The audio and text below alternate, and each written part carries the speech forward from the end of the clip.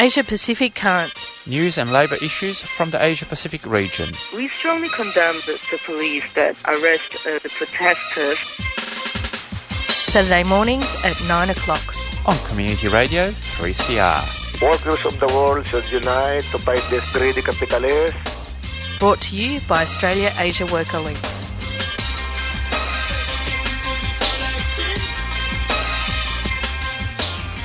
Good morning, listeners. And that's right, it's Asia Pacific Currents, brought to you every week by Australia Asia Worker Links. My name is Pierre Morrow. And Giselle, you're back. And you've been out of so long that you even had to rush to put your headphones and get the mic right. I forgot what you have to do to actually put yourself to air. Sorry, listeners.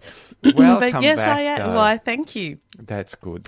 Just for the lucky last two shows, the penultimate and ultimate shows of 2018. That's just right. to keep you in check and remind the listeners that no, you don't have to listen to Pierre forevermore. Oh, look, there was so much fun when I had the studio all by myself. Anyway, welcome back, Giselle. Good to have you back here. And, of course, you're listening to your favourite community radio station, 3CR Radio. And thanks to Solidarity Breakfast for another interesting program. We've got a full complement of the of news from the region this week, and that's right. So it's second last program. So in the second half, you'll be hearing an interview that we did a couple of weeks ago with Sheng So, who is from the Labour Education Service Network, which is a Hong Kong labour organisation.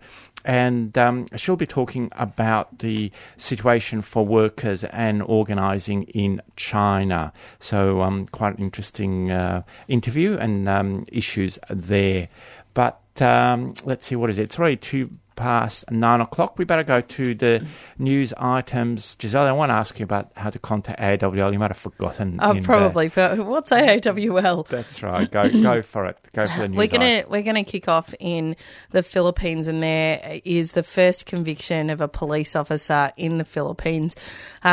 Just over a year ago, 17-year-old student Kian Lloyd de los Santos was returning home when he was confronted by a group of armed men who shot him dead in a side alley in one of Manila's poor working class districts.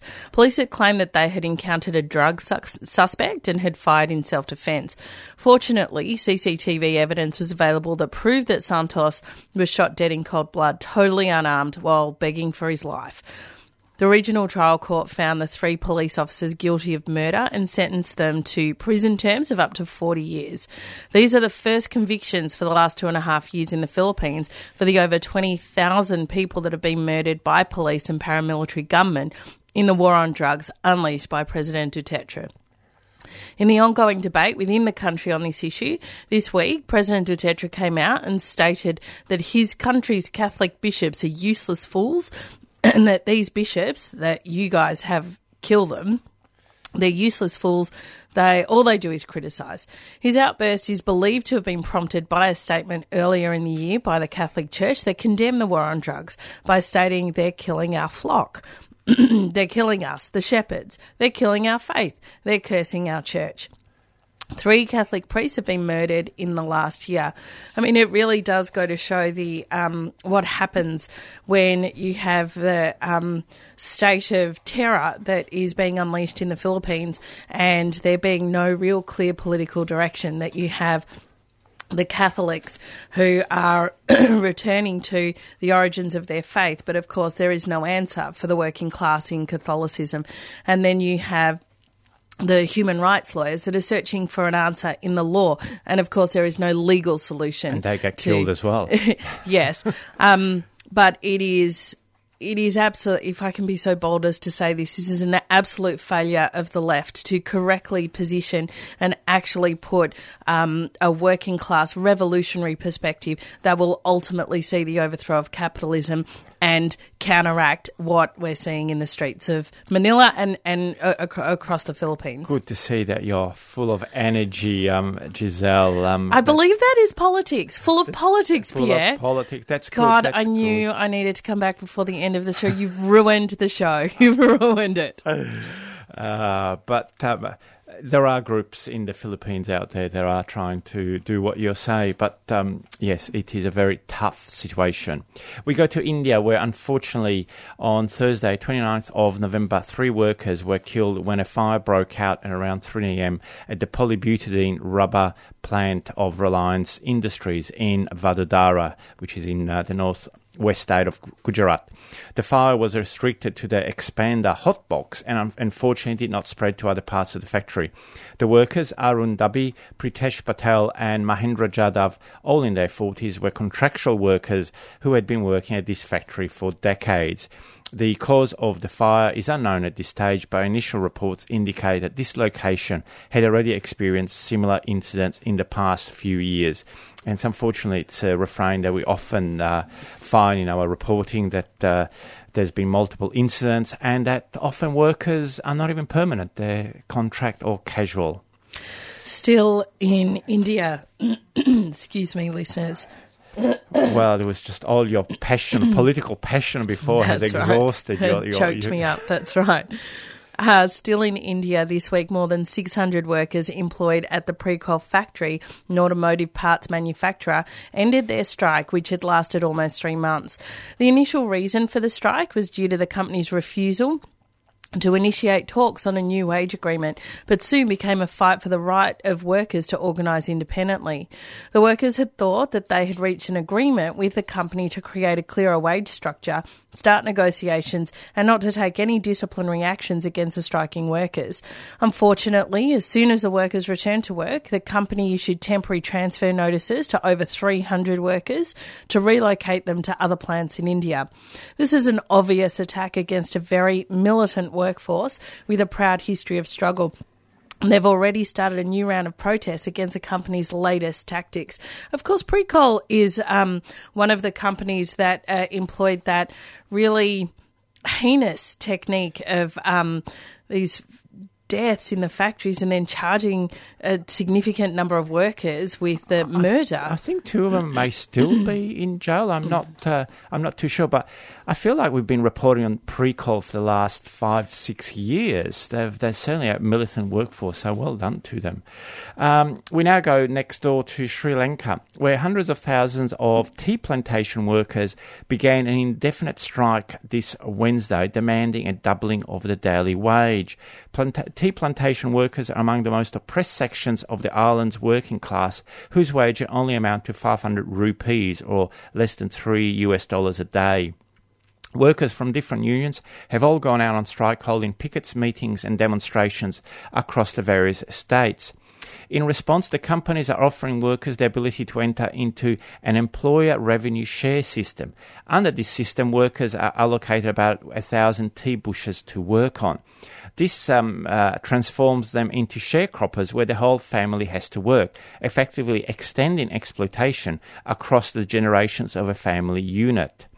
Not surprisingly, the workers are opposing this system and in their current struggle are hampered in their struggle by the fact that many of their trade union leaders are closely aligned with one or the other of the 2 main political blocs in the Sri Lankan parliament, a parliament that is now in a state of paralysis and crisis. The workers, nevertheless, are confident that with unity they can win their demand. So it's something certainly to keep watching. And in, excuse me, just I know, nice radio voice, Giselle.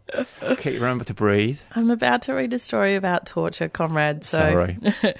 In Iran, so recent reports indicate that Ismail Bakshi, a well-known and courageous representative of Haftape sugarcane worker, was severely beaten and tortured after his arrest by security and intelligence forces. Ismail has extensive bruising to his head and face as well as internal bleeding. He was recently arrested following ongoing actions by the Haftape sugarcane workers, and he's being indicted on national security charges. This is a well-known tactic by the police to intimidate labour activists as well as restrict their legal rights while in custody. A number of independent labour organisations within Iran have called for solidarity on behalf of Ismail and for his immediate release. In addition, last week, security forces stormed the house of another sugarcane labour activist and arrested Mr. Ali Najati, his son, Payman Najati, and a guest. After interrogation, Mr. Najati's son and his guest were released, but Mr. Najati remains in custody. You can find the latest news on the website of the International Alliance in Support of Workers in Iran. Of course, I'm always, and I do think we have to say it, just blown away by the courage of the Iranian workers' movement. I mean, they know that they face torture, arrest, murder if they continue to take industrial action, and yet they continue to. And when you compare that to the patheticness of the Australian labour movement that refuses to take industrial action and invest all of its hopes and dreams and future prosperity in the revolutionary Australian Labor Party, and so quells industrial action in service of an election campaign. I mean, it is... Well, I think someone in the past, with a little bit of a beard, maybe talked about uneven development, both economic and politically, Giselle. But I'm reading that guy at the moment. A few of his pamphlets. All right, well, that's good. I can see it's coming out. Look, I'll give a prediction. I reckon within the next over 3 years, we'll hear more about the Iranian working class, and I think it's a space to watch. I think it might become, the struggle might actually get very heightened, and some of the issues of imperialism, anti-imperialism, and all those issues, I think, might come up again. So bear that in mind, listeners. But we go, I think this is the last news item for the week, where we actually go to not quite next door, but very close to Syria, where on Friday, the 23rd of November, Raid Fares and Hamoud Junaid were gunned down by unknown gunmen in the small city of Kafranbel, situated in the rebel-held region of Idlib. Both Raid and Hamoud had been prominent anti-government activists since the early days of the popular uprising in 2012. They helped to organise the Kafranbel Coordination Committee, and then once the Assad government presence was thrown out, they established the Union of Revolutionary Officers so as to publicise the ideals and objectives of the popular uprising. In 2013, they formed Radio Fresh as another tool to keep the revolution alive. As the conflict became more militarised, both men came under greater pressures from conservative and reactionary forces. In the last few years, both Reid and Hamoud were arrested by Islamist forces a number of times, while they both survived numerous assassination attempts. Their murders in late November is another sign that the regional revolution is being strangled by reactionary forces. After their funeral, the town people erected this banner in the centre of town. It may appear that they killed you, but you are still with us as an inspiration. So I think that's a really good way to close off the news from around the region. As let us inspire us to go further, Giselle. I'm sure you'd agree with that. You got to remember, NAIDOC's a special day for us, brothers. That's a reminder who we are. Every year for NAIDOC Week, 3CR Community Radio gives voice to our Indigenous brothers and sisters through Beyond the Bars, Australia's only live prison broadcast. I am a black man. NAIDOC means a lot to me. It's about identity and also about past and present. NAIDOC means a lot to me, for my family and my people. And the people forgetting about our rights. You can access audio from current and past Beyond the Bars broadcasts via the 3CR website. Go to 3cr.org.au/Beyond the Bars and either listen to or download audio from Australia's only live prison broadcasts. Happy NAIDOC! It's just on 14 past 9 o'clock here on 3CR Radio, and listening to Asia Pacific Currents, brought to you every week by Australia Asia Worker, links on labour issues in the Asia Pacific region. And a few days ago, we managed to catch up with Shung So, she's from Labour Education Service Network, who's a Hong Kong labour organisation. And it's basically, we talked about the state of labour organising in China. Welcome to our program, Shong. It's a pleasure to have you here. Thank you. Before we look at the labour situation in China, do you want to just introduce yourself and your organisation for our listeners? Yes, this is Sheng So from Hong Kong. We are got a labour organisation based in Hong Kong working on mainland Chinese labour issues, and we are the Labour Education and Service Network. I mean, obviously, when we talk about China, China is a huge country, and obviously different cities, different provinces, and the labour force is of hundreds of millions of workers. But just in a general term, we don't often get news in the mass media about workers in China. If you were to give an overview in terms of the workers' ability to organise on the job and have independent unions in China, what would you say? I would say the right to be organized and to get organized and to form the unions is basically stripped off. Well, there's not even a really way to actually join the government labor union because it takes a lot of procedures and difficulties to be in a government union, let alone saying organized by yourself. And many people regard the official All China Trade Union as a bit of a yellow union on the side of the companies. I would say they are actually part of the government structure rather than with independent will for workers. And as a labour-based organisation in Hong Kong, is it difficult for you to find information and support workers in struggle in mainland China? I used to be with more chances for interaction and direct contact with workers.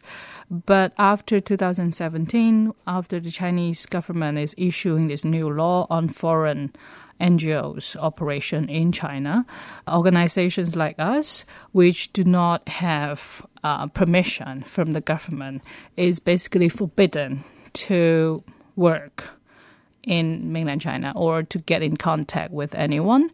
It's becoming illegal. So that is creating a lot of obstacles for organizations and for workers to try to get their voice out.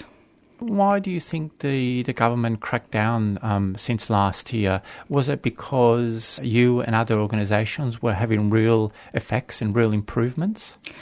I would say we had started working since the early 2000s. So I would not say we have been very, very effective because it's a huge country with huge population of workers.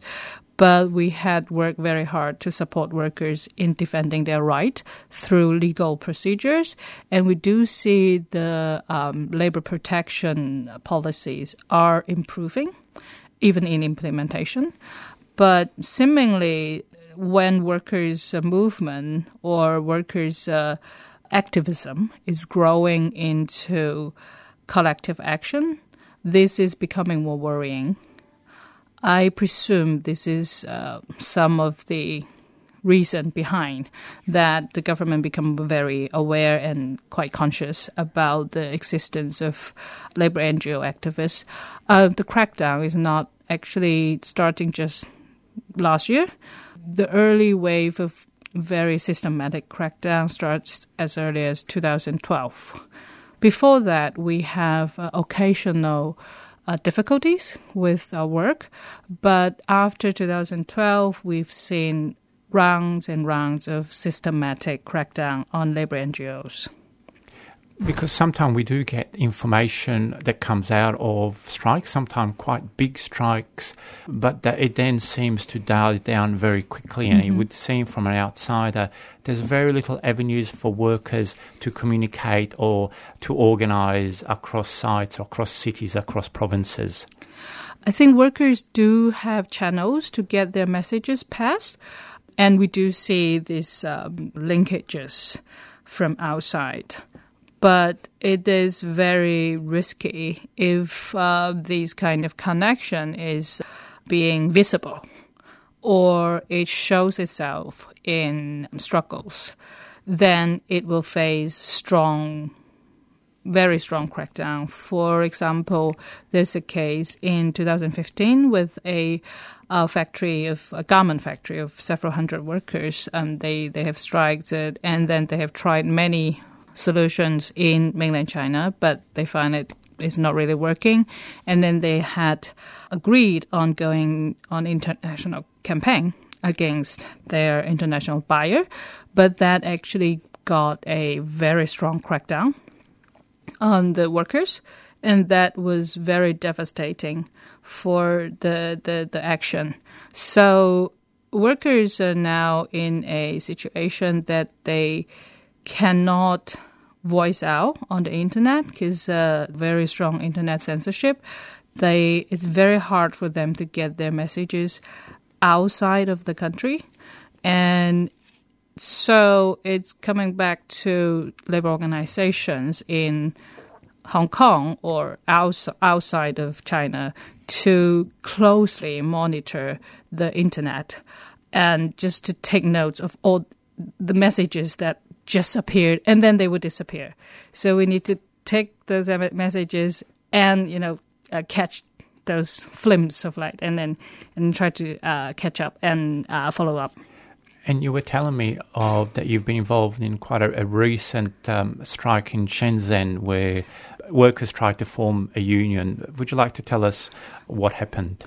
Actually, we are not involved in that strike. We are like many other organizations. We were in the Hong Kong and looking at the media, and we learned this case. But what is very alarming that the government is cracking down upon the case very hard. They have arrested over a dozen people. That includes worker representatives. That also include active student activists who are supporting the case. And they have arrested a NGO staff who has been supporting but not really organizing. It's just like all the people who are aware of this case, and he will express his support to the workers. But he was detained for many times, and then eventually he's now being accused of the core organizer of the event, of the incident. Yeah. What was the incident? Like, how many workers were involved in this factory, more or less? Yeah, the factories consists of over 1,000 workers. It's a electronic factory, but it produces electronic components. And the case was a group of workers initiate to form a union under the ACFTU structure. So they have been communicating to the upper unions and also to people, to the management, because of the requirement of the upper union. And later on, they are finding out that the factory is trying to organize a union to replace them. So there has been conflict between the worker representatives and the factory, and it later on developed into a physical conflict. And they were arrested. And then they were, kept in detention center and never released until now. So student activists and fellow workers were supporting them, trying to protest to the police bureau, to the ACFTU branch. So it was a case of workers and the supporter of workers. But it ended up that the government had arrested, they have taken custody of a lot of student activists without actually arresting them. So they were being kept away from contacting anyone else, and also that is a very Chinese way of keeping people in custody. And they have also arrested a labor NGO employee whose name is Fu Changguo, and we are having a petition for him because cracking down on a labor struggle, on a worker struggle, that is almost not uncommon in China. And it is we usually would, of course, find ways to support workers who are, involved and who are being prosecuted. But for this particular labor NGO staff, who is being framed, he's being put into a position to be the scapegoat for the government. And that is something we will say is very, very unacceptable. So the government's really not only just cracking down on the workers, but basically as wide as possible on the whole support network that they may have had. Yeah, and you will be able to find this related report on many media already, because there's been several rounds of arrest of students, even arresting students on campus. So what do you think this means for the labour movement in China? Do you think that means that it's going to become more and more isolated because even the few opportunities to get the information out or to have support are being closed down? I think, in fact, we don't see it just eradicate the strikes. I mean, without support from abroad, there's still strikes and workers still trying to defend their right through solutions that they can find. But obviously, it is slowing down or hindering workers' knowledge, because information flow is very important, and to learn from each other and to retain experiences. So we are unfortunately, that we are back to a stage that workers still carry out their activities, their actions, but there's much lesser chance for them to accumulate their knowledge and experiences. As a final question, what can labour activists around the region do to be in solidarity with Chinese workers as they obviously struggle to get a living wage and safer workplaces? Well, one thing is, of course, be very aware of any information that is coming out and try to understand, not just what happened to the workers, but also to the entire economic development and social political development, so to understand better the context workers are in. And also, I think China is still a huge manufacturing base for the global supply chain. So working on the global supply chain is a indirect way to be also having impact on labour rights in mainland China. Thank you very much for coming in and explaining all these issues. Much appreciated from myself and our listeners. And I'm sure we'll have you back in 2019 to get more updates about what's going on.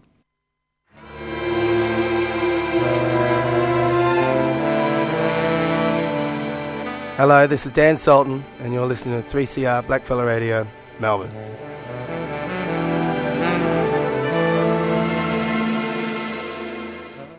You were just listening to an interview with Sheng So, who is from the Labour Education Service Network, Hong Kong-based labour organisation and NGO, about the state of the workers' movement in China. And that, Giselle, that brings us to the end of another program for Asia Pacific Currents. Like you said, the penultimate for 2018. That's right. Well, thank you for letting my return be as interesting as possible, correcting all of your bad politics, Pierre. That is what I'm here for. Listeners, I do apologise for whatever misinformation you will have received over the last 5 weeks. But I am back, and we'll see you next week for the last show of the year. We do have an interview, but we're also going to do a bit of a year in review in relation to the labour movement across the Asia-Pacific region. That's right. So bye from me. You've been listening to Asia Pacific Currents, brought you every week by Australia Asia Worker Links. I'm Pierre. And I'm Giselle. And stay tuned for Palestine Remembered. You've been listening to a 3CR podcast produced in the studios of independent community radio station 3CR in Melbourne, Australia. For more information, go to allthews.3cr.org.au.